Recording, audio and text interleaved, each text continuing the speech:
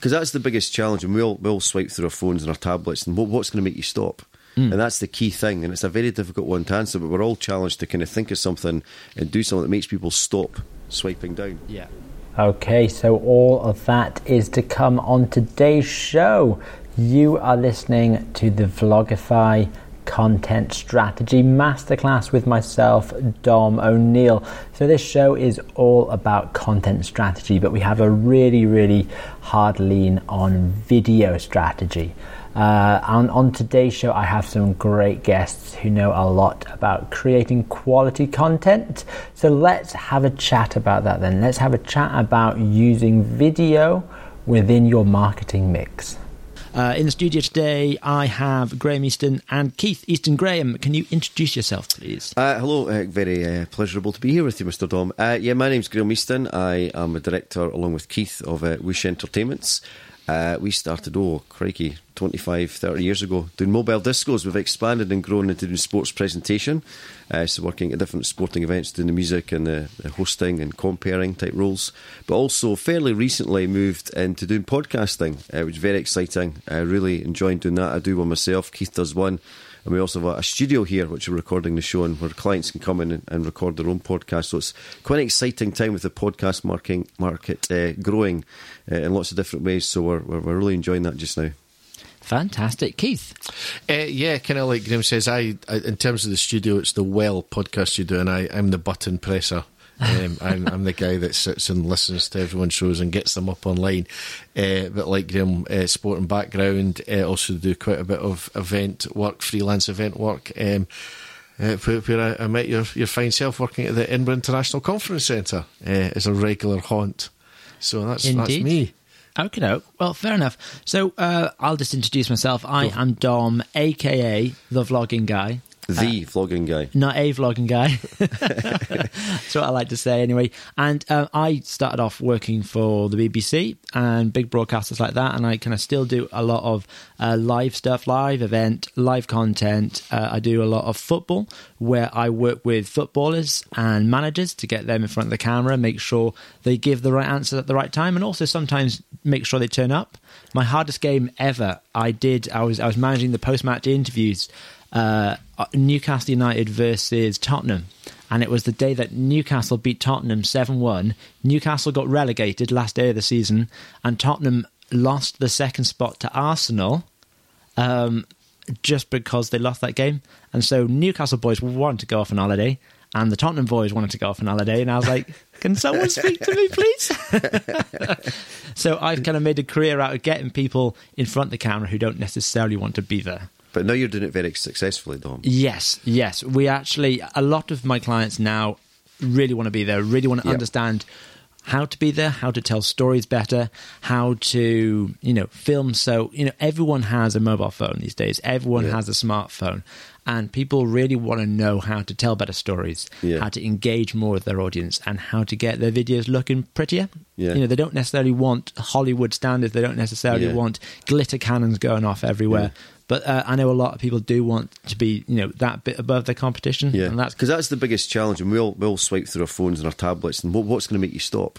And that's the key thing, and it's a very difficult one to answer, but we're all challenged to kind of think of something and do something that makes people stop swiping down. Actually watch for 5-10 seconds, and that's always a challenge. And it's a lot of people are doing stuff that might be viewed historically as kind of behind the scenes. It's as you say, it's not kind of polished, but actually the behind the scenes bit, the kind of normality, is actually probably the most engaging content. And we've sort of talked about how we engage, do that with our promoting our podcast. It's like, what's the kind of behind the scenes thing? It's great to be polished, but I think for the viewer, it's the unusual elements that they actually really enjoy. There is massive benefit in kind of authentic videos. Behind the scenes stuff is one of those major things, but authentic videos generally is great, especially for websites and stuff, to have like a really well polished video on the front page of your website.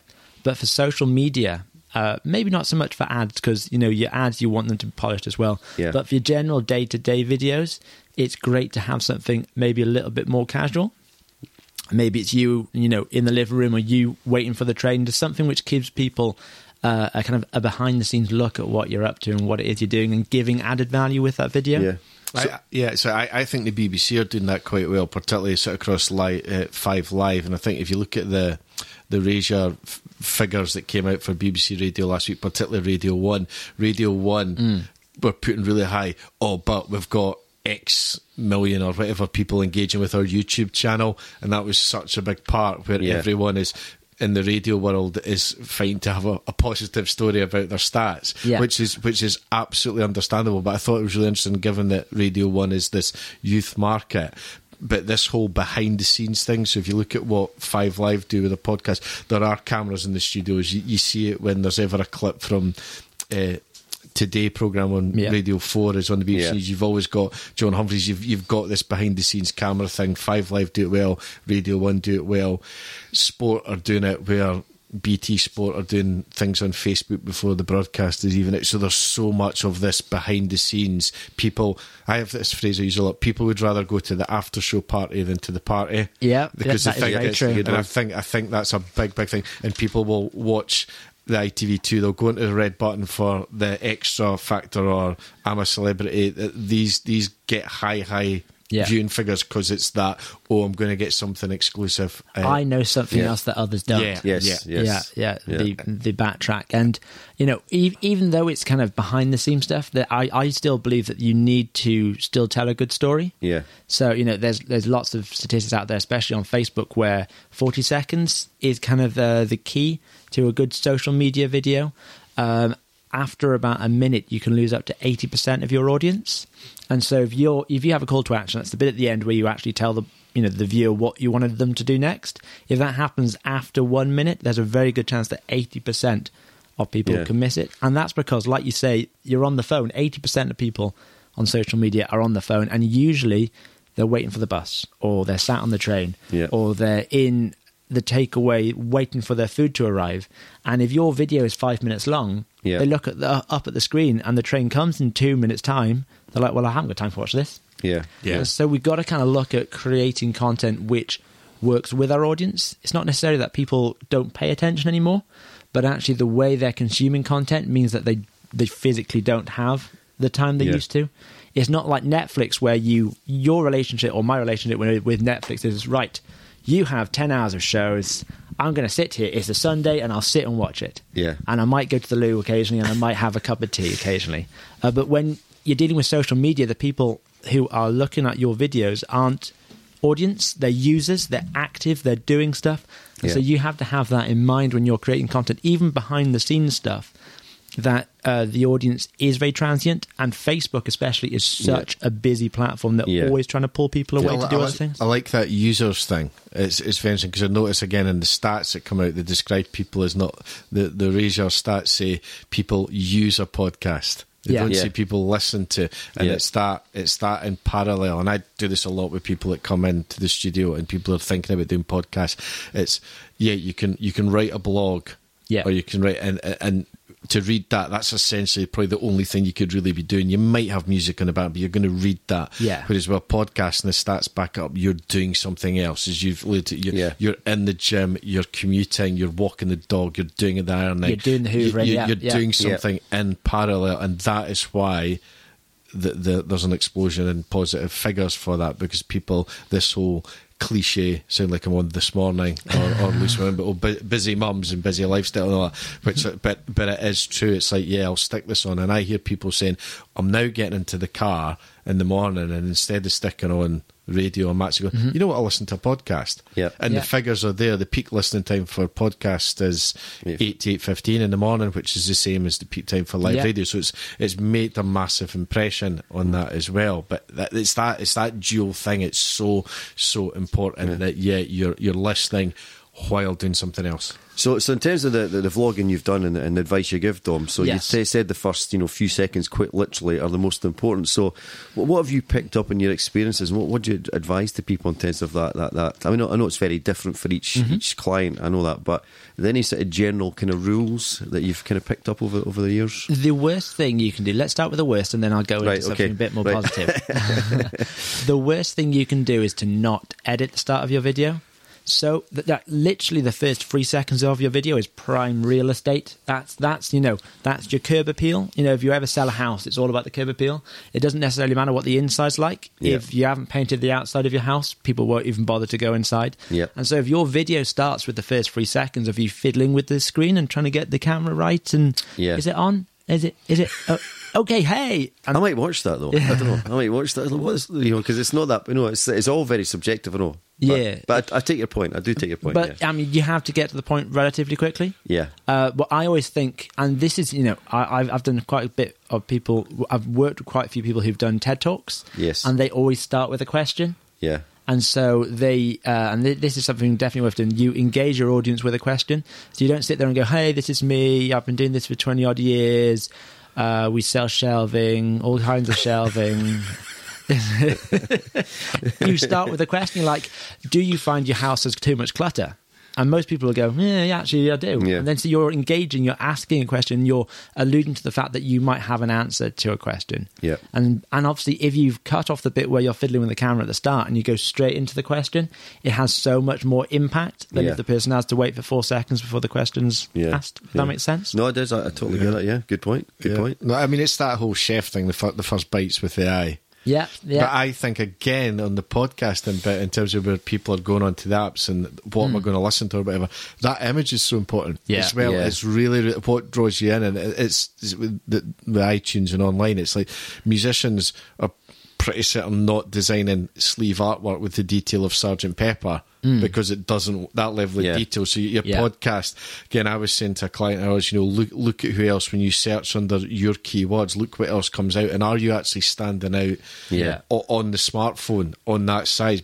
And you have to be thinking about that. That's also extremely true for people who are wanting to have a YouTube presence. Yeah. Because Yes. YouTube is all about the thumbnail. Yep. And so often I see people, they've created a great video and they haven't grabbed a good thumbnail, and the thumbnails of them halfway through a sentence or a word, and their eyes are a bit skew with or what have you.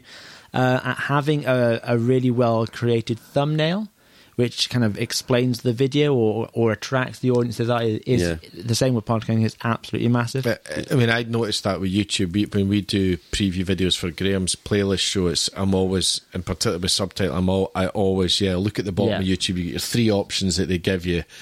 And I think they're usually rubbish. Rubbish. You might get lucky. With one, but I do. It's the consistency of what's the image for the show? If there's a guest, there's a picture of the guest. Make sure there's a nice, clear, static. As you say, and it's that chef thing. First bites with the eye. First bites with the eye. But you can use stuff like Canva. Have you guys used Canva? No. Canva.com. Writing this down, Dom. Canva, and it's kind of like a really scaled down version of Adobe Photoshop. Okay. And so there's loads of kind of stock images there, or you can import your own images. Yeah. But it's a really great way to import words into images. And so all my thumbnails for YouTube have been created on Canva. Yeah. And there's real templates there. So even if you're not necessarily hugely confident in creating content, there's a lot that's kind of built there already, and you just have to fill in the details. I use PicStitch on my phone, which is a nice little app as well for just creating little collages again. And I like the idea that because I'm creating it on my phone, because the stat 97% of podcasts are listened to on a smartphone. So why not design it and put it together on your phone, because you're seeing what it looks like. So, one other kind of challenges we've had in terms of the video, like I do a preview for my playlist podcast with sports people about their musical motivators, but one of the things we've done and had to do, and it's obvious when you say it, but again, it's thinking how cleverly you want to do that, is the kind of art of subtitling or not, because obviously a lot of people will not be listening in a pub or don't want it to be publicly known. Not everybody is on their phone with their headphones, but it's that balance between the subtitles is really important. I know you use it well, and how you use it, and is it like full on the screen, or is it at the bottom, is it got too small? And you've got to learn actually what you're saying has got to be really short and succinct, because otherwise it's just like so many words on the screen. That's now a new thing you've got to kind of think about. So it's got to be short, as you've alluded to earlier on in the first few seconds, but also what you're saying, the words people will keep reading it if they get a sense of it. So visually, it's got to be really stunning in the first few seconds, but also the text is so important because you think, well, actually, I can't bother. I'll just keep scrolling because what they're saying is a lot of So it's that's now a new dynamic, and it's getting to the point early. I mean, 76% of all videos on Facebook are listened with the sound off. Yeah, and so unless you want to only talk to the 25% who've got the headphones or are happy to blast the phone out on the bus. Yes. We all know these people, don't we? These will be here's some great phraseology being used, but here's one. It's maybe old school and I'm sounding old, but I like screenagers. Screenagers. No, I heard that. Screenagers. No, I haven't. The screenagers at the back of the bus. Not teenagers, kids, adults, whoever's listening, but screenagers. I love that. Yeah, that's cool. But most people won't, and so you have to, like you say, design your content around either in building subtitles or main titles or creating content which doesn't necessarily need spoken word to be understood. Yeah. But definitely subtitling. There's quite a lot of. I use a company called Trint, TRINT.com. Writing this down as well. Writing this down, yeah. People are using pens in this podcast and paper. It's Pens and paper work, man. Yes, it's like you don't brilliant. need a battery for a pen. No. And if you drop a piece of paper, it's usually fine when you pick it up again. Well, can I just do a slight tangent there? That's why there's a jar of free pens here in the Well Podcast Studio for that. And obviously they say the Well Podcast Studio, and it's got it because you're right, people do reach for a pen to write something down. Yeah. Really important. Sorry, a tangent. Apologies. It is a good tangent there. And whenever I'm writing kind of scripts or writing, content, I find I remember stuff better when I write it down by hand. And so if I'm coming up with a new vlog or a new video and I've got some stuff that I really need to say, I'll write it down by hand first. Yeah. I don't necessarily read from a script, but I have the physical words written in front of me. For my playlist, I rightly or wrongly, and everybody's different. I actually write a script, but sometimes I'm thinking actually I want it to maybe sound slightly less scripted, and I try and do it kind of off the cuff, a few kind of bullet points. And some people will want a script, but it can sound kind of very scripted. It's always for me getting that kind of balance right. I want the kind of formality of it. There's a beginning. Here's the show. It's Graham Easton's playlist. On the show we've got but I suppose I sometimes think maybe I should make it a wee bit more kind of off the cuff in a good way. And again, that's a delicate balance depending who you are and who as a client and who you're trying to attract. And it's all dependent on your audience. Yes, indeed, and what your audience wants and what your audience expects.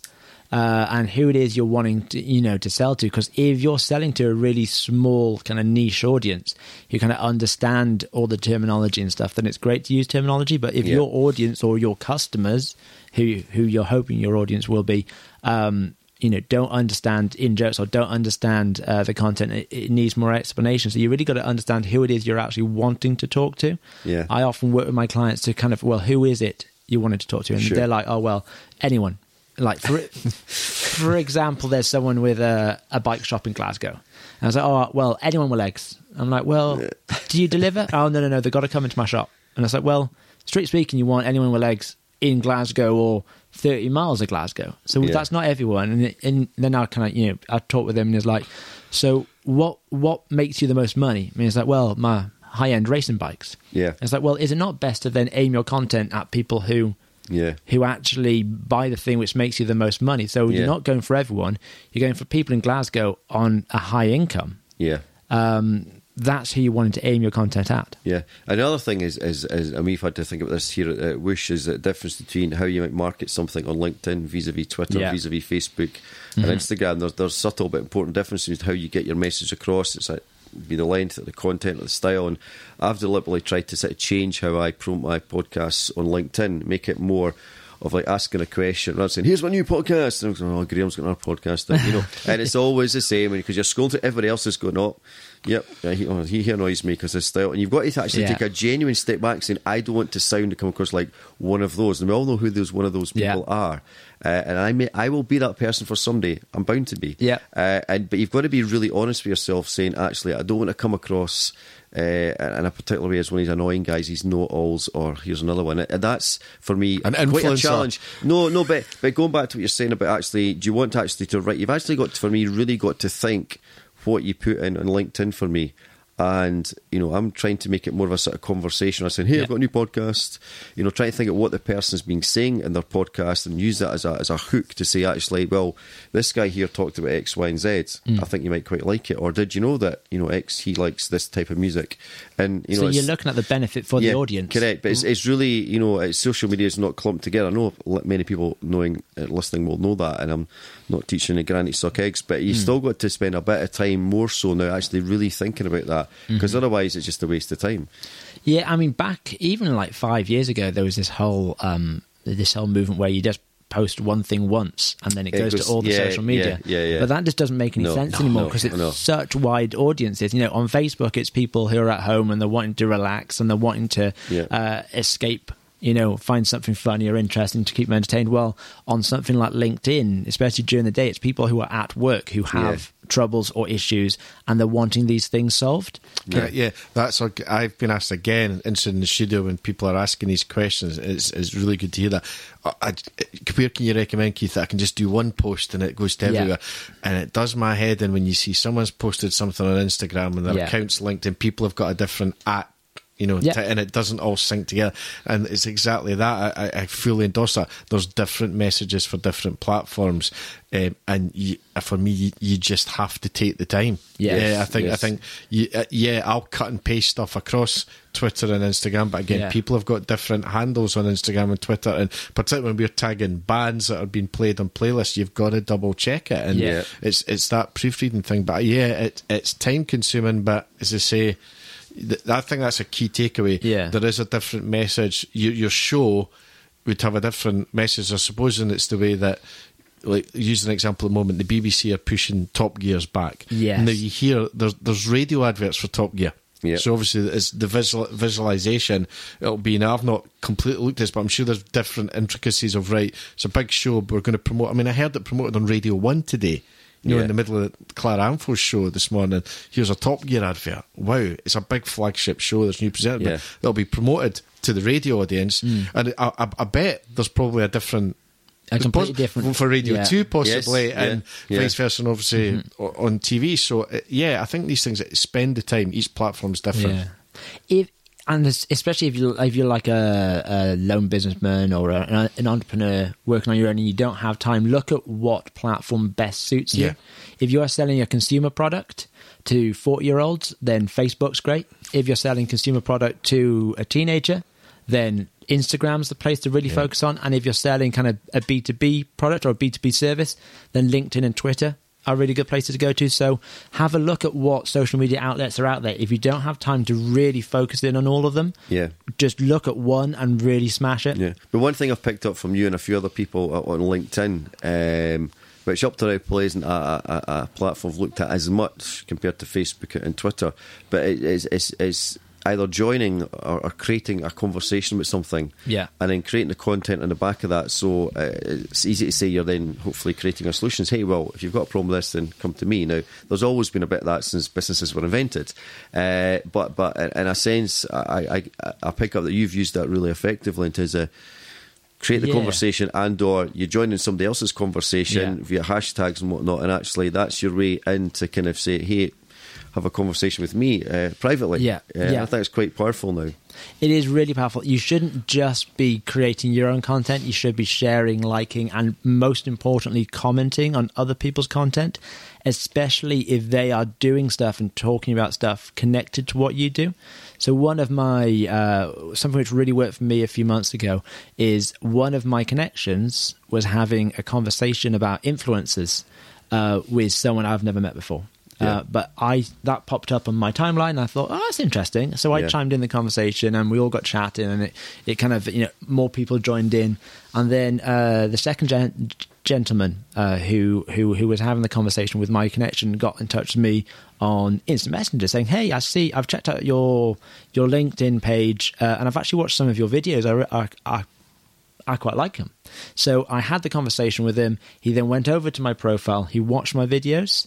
And then he got in touch with me, and from then he's now a client, and I'm making videos from him. But if I hadn't got that initial conversation started, and if I didn't have a portfolio of stuff on my social media, Yeah. I may have missed that client. Yeah, that influencer word is one of his words. I'm like, all right, it sounds like it's one of these ones that makes you squirm sometimes. And I'm sure many people have seen the Fire documentary on Netflix, the festival where the word influencer was used, and sometimes positively, but many occasions negative. So there's that, influencer I get, and being maybe part of something, and like maybe you're an influencer, maybe we are without realising that. But sometimes I don't like these sort of tags. It makes it a wee bit kind of. But I get what it means at its heart. Influencer doesn't have to be famous. No, exactly. It could literally be the person down the road who knows everyone in the street. Yes, it could literally be the guy who runs the networking event, which everyone likes to go to. Yeah. They don't have to be Kim Kardashian or Kylie Jenner. No, I know. Yeah. But I think a lot of people only associate influencer with like the super famous influencers, and it's kind of a bit of a bad word, but actually influencer itself is literally just someone who has good connections, who starts good conversations. Yeah, they've got a good black book. A good black book. Yeah. So that's kind of vlogging. It's all about kind of creating quality content. It's all about kind of looking into authentic content, but also still being able to tell a good story. Just because it's behind the scenes and maybe it's not as shiny as some of your other videos, you've got to tell a good story and be respectful of your audience's time and how they might be using that content, where they might be using the content, especially on the mobile phone. There's so many distractions on the mobile phone. And don't just post your own stuff. Find other people who are maybe your potential clients. Find other people who are maybe doing stuff in the same sector or in similar sectors, and start commenting and engaging with people on social media. It is definitely a two-way street. It's not just blasting out propaganda. As I think we've all seen people who are literally all day long blasting out the propaganda. It's all about having a conversation. Yeah. It's filtering it out. Yeah. Cool. So next time we're going to talk about podcasting, which is very exciting. How do we find out more about the Well Studio, gentlemen? Keith, we'll go to the website. It's The Well, it's one L because it's Whoosh Entertainments Limited, which is our company, so it's thewell.co.uk. Also, you'll find us on Twitter. It's at The Well Edinburgh. And we're on LinkedIn as well. So you go to the website. We've got a lovely video, which I must credit Hero Creative put together, which gives a sort of 90-second sort of look at the studio. And there's a few stats on there if you're thinking of getting started as well. Think, right, should they be doing it? We've got links to a lot of the stats and the key takeaways, the listener figures, how many people are listening and when they're listening, the demographics. If you're thinking, right, I've got to sell this on. So we like to kind of help the process. It's not just about hitting record. Really what we're talking about here. You're looking to the benefits. Yeah, people are asking, people are learning, and there's people that's still new too. So yeah, that's what you can find at thewell.co.uk. I hope you found today's show interesting. Remember, you can always get in touch on Twitter at Vlogify Studio. That's at Vlogify Studio. Until next time, take care. Bye-bye.